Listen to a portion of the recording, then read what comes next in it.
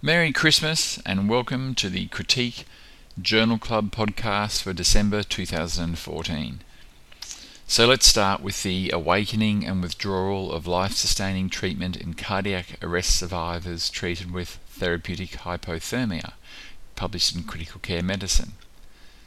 Prognosticating outcome after out-hospital cardiac arrest has been gradually delayed since the introduction of therapeutic hypothermia, with guidelines recommending 72 hours. This single-centre prospective cohort study examined 154 comatose survivors of out-of-hospital cardiac arrest, of whom 77% received therapeutic hypothermia. They report 78 hospital deaths, with brain death in 10% and withdrawal in 81%. 76 patients were discharged alive, 41% with good neurological outcome. Time to awakening did not differ between patients that received therapeutic hypothermia and those that did not. However, all patients that did not receive therapeutic hypothermia and awoke did so before 72 hours. Now, of the 56 patients that received therapeutic hypothermia and had good neurological outcomes, 36% awoke after 72 hours. So the authors conclude that our results indicate that making withdrawal of life-sustaining therapy decisions at 72 hours post-arrest could deprive as many as 36% of comatose survivors treated with TH of the opportunity to potentially achieve good neurological outcomes. That's a big call, because it is worth noting that they defined awoke as wakefulness and a consistent motor GCS score of 6 on serial assessments. So they don't tell us what those 20 patients, or the 36% who awoke after 72 hours, were doing at 72 hours. So were they showing positive signs, flexing, purposeful movements, eye-opening, or were they actually comatose? Because that's probably an important differentiation. Still, it's food for thought, and it looks like there will be pressure to push the prognostication further out than 72 hours. On a different subject, in intensive care medicine, we have temporal trends in critical care events complicating HIV infection.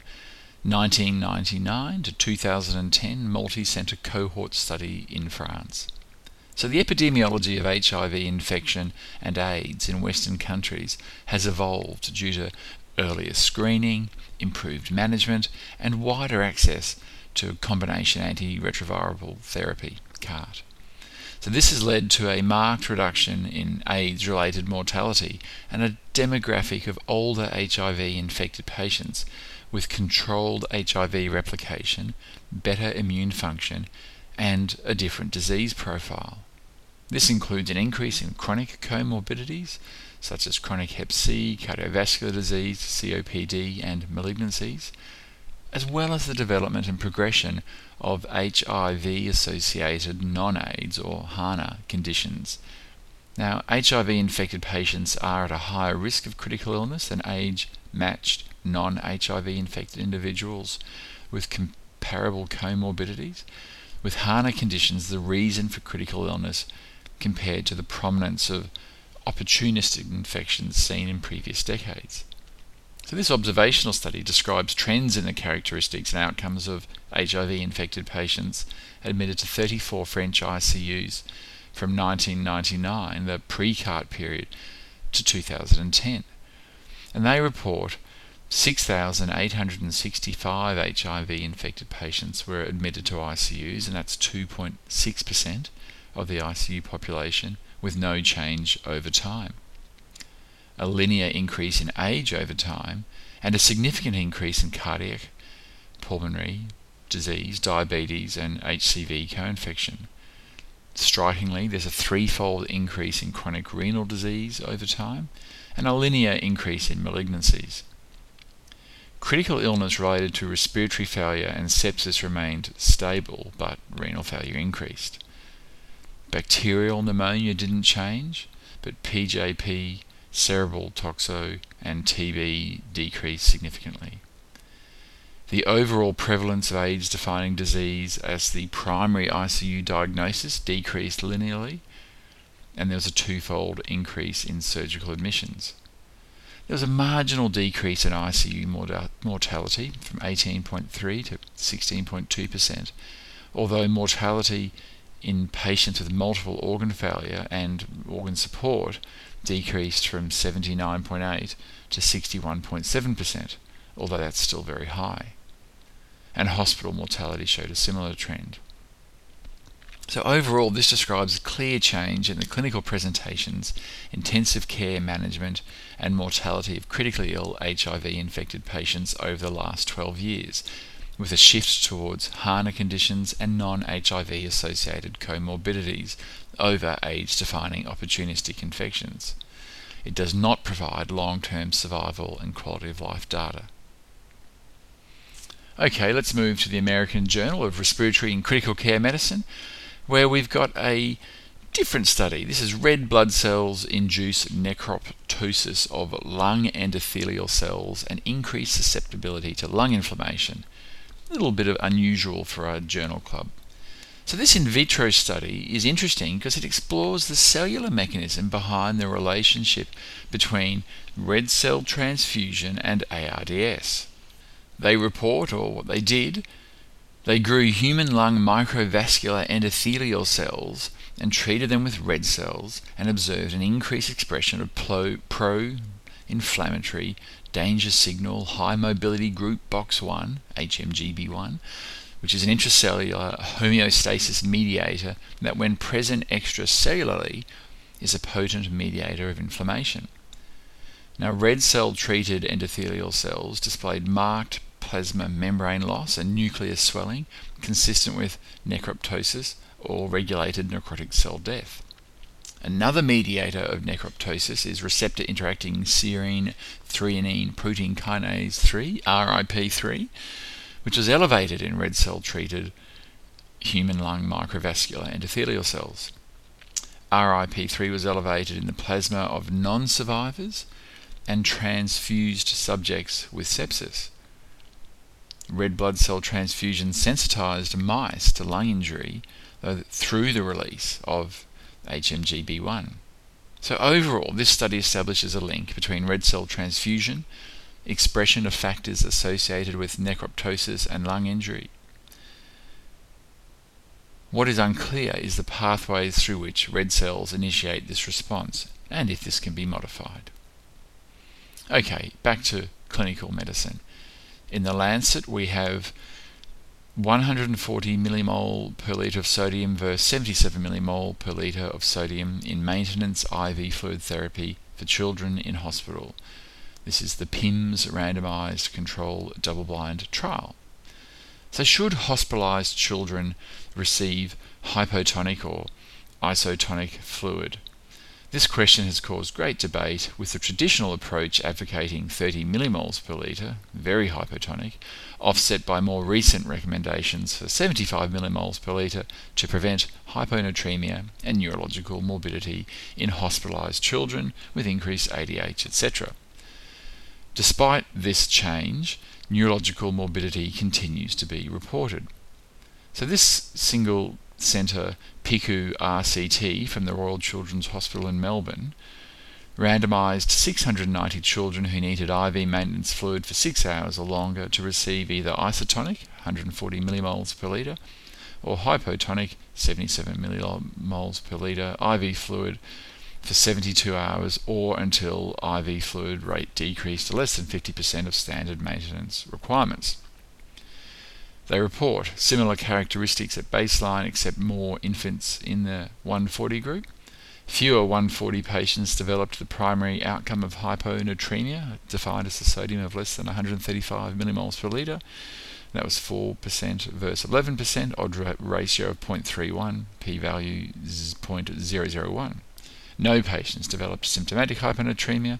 The incidence of hypernatremia was similar, and there was no difference in the primary endpoint in pre-specified subgroups, including critically ill children. There was no difference in the amount of fluid received by patients that reached the primary endpoint compared to those who didn't, and the Kaplan-Meier curves revealed the risk of hyponatremia was highest in the first 6 hours in both groups, with the 140 having a very small risk beyond 24 hours, while the risk continued in the 77 group.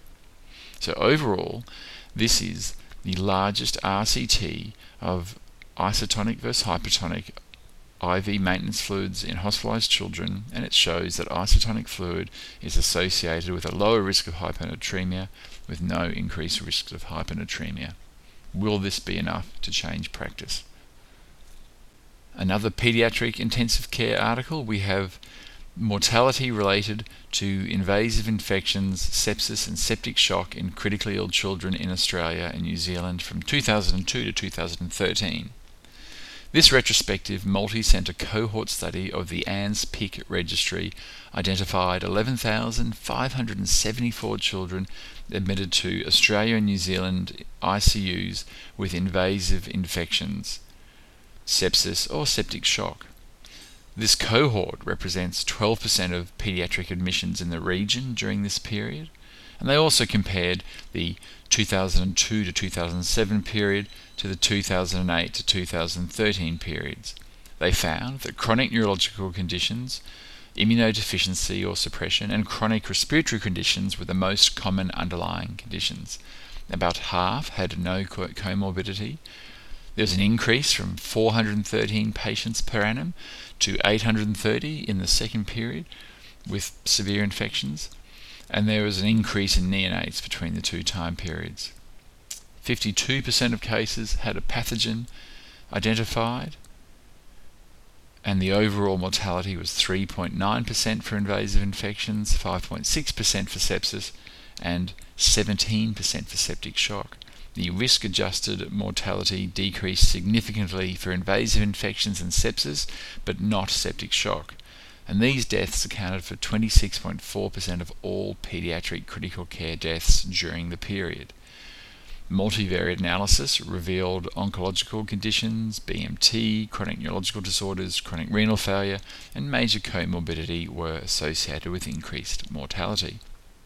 So overall, this study describes the demographics and incidence of severe infections requiring critical care admission in a large population-based cohort of children. It describes an increased incidence, improving outcomes, and that 12% of admissions accounted for 26.4% of deaths. Back to adults. Let's look at ECMO and the CHEER trial, refractory cardiac arrest treated with mechanical CPR, hypothermia, ECMO, and early reperfusion. So the CHEER trial is a single-centre, prospective, observational pilot study that provided mechanical CPR, rapid IV cooling with 30 mL per kilo of ice-cold saline, and ECMO CPR, eCPR via femoral VA cannulation to selected patients with refractory in and out of hospital cardiac arrest. They report on 26 patients in whom ECMO was established in 92% in a median time of 56 minutes from collapse, and achieved return of spontaneous circulation in 96%. 42% had coronary intervention, and the median ECMO runtime was 2 days, with 54% weaned off ECMO and 54% discharged from hospital with full neurological recovery. This is certainly an innovative study and marked departure from standard CPR, with encouraging outcomes. If we look at the data more closely, there are some important points. The out-of-hospital cardiac arrest group did badly. 3 out of 11 survived. Now they report 5, but 2 of them didn't get ECMO, so didn't really get the intervention. The in-hospital cardiac arrest group did better with a 64% recovery. VF had 86% recovery, asystole 0. Collapse to ECMO was 40 minutes in survivors and 78 minutes in non-survivors. There were higher rates of major bleeding, requirements for vascular surgery intervention, which was mainly backflow, cannula and repair, and the cause of death was hypoxic brain injury in 33%, multi-organ failure in 25%, intracerebral hemorrhage 17% or other bleed in 17%. So if you were to try and set up a bigger trial or look at this yourself, perhaps you'd focus on less than 65-year-olds in hospital cardiac arrest with VF and able to get them on ECMO in under 60 minutes, something that would be very challenging for a lot of centres. So let's finish off the year with the 2 trials published in the New England Journal of Medicine in December on the role of progesterone for severe traumatic brain injury. So progesterone is a potent neurosteroid, and preclinical studies show early administration after experimental TBI in lab animals reduces cerebral edema, neuronal loss, and behavior deficits. With 5.3 million Americans living with TBI and severe TBI survivors requiring 5 to 10 years of intensive therapy with substantial residual disability, a case can be made certainly to keep looking for ways to do better. So this first RCT randomized 1,195 patients with severe TBI, GCS less than 8 or equal to 8, within 8 hours of injury to progesterone versus placebo for 120 hours. They report that they were matched at baseline, that there was no difference in the primary outcome, which was Glasgow Outcome Scale at 6 months, and proportional odds model revealed no effect of progesterone treatment in either adjusted or unadjusted analyses. There was a similar proportion of patients in vegetative state or death, 22.2% for progesterone versus 22.3% for placebo, and there was no significant difference in secondary outcomes. So that's the SYNAPSE trial. The second trial is the PROTECT-3 trial, and this RCT randomized 882 patients within 4 hours of TBI occurring and a GCS of 4 to 12 to 96 hours of placebo or IV progesterone. The study was stopped due to futility at 882 of 1,140 patients, and they report similar at baseline, no difference in primary outcome, which was favourable functional recovery using Glasgow Outcome Scale. 6-month mortality of 17.2% overall, with no difference in treatment groups, and just more phlebitis or thrombophlebitis in the progesterone group. So the 2 groups of authors conclude that progesterone doesn't seem to work, that there are problems of heterogeneity and patient injury in the PROTECT-3 trial, and that perhaps there is a long history of failed TBI trials, and this problem of heterogeneity and how these TBI trials are done suggest we should rethink drug development and testing in TBI, because we don't seem to be meeting with success. Well, that's it for Critique Journal Club podcast for 2014. Thank you for joining us for the year, and we look forward to seeing you again in 2015. Merry Christmas and a Happy New Year.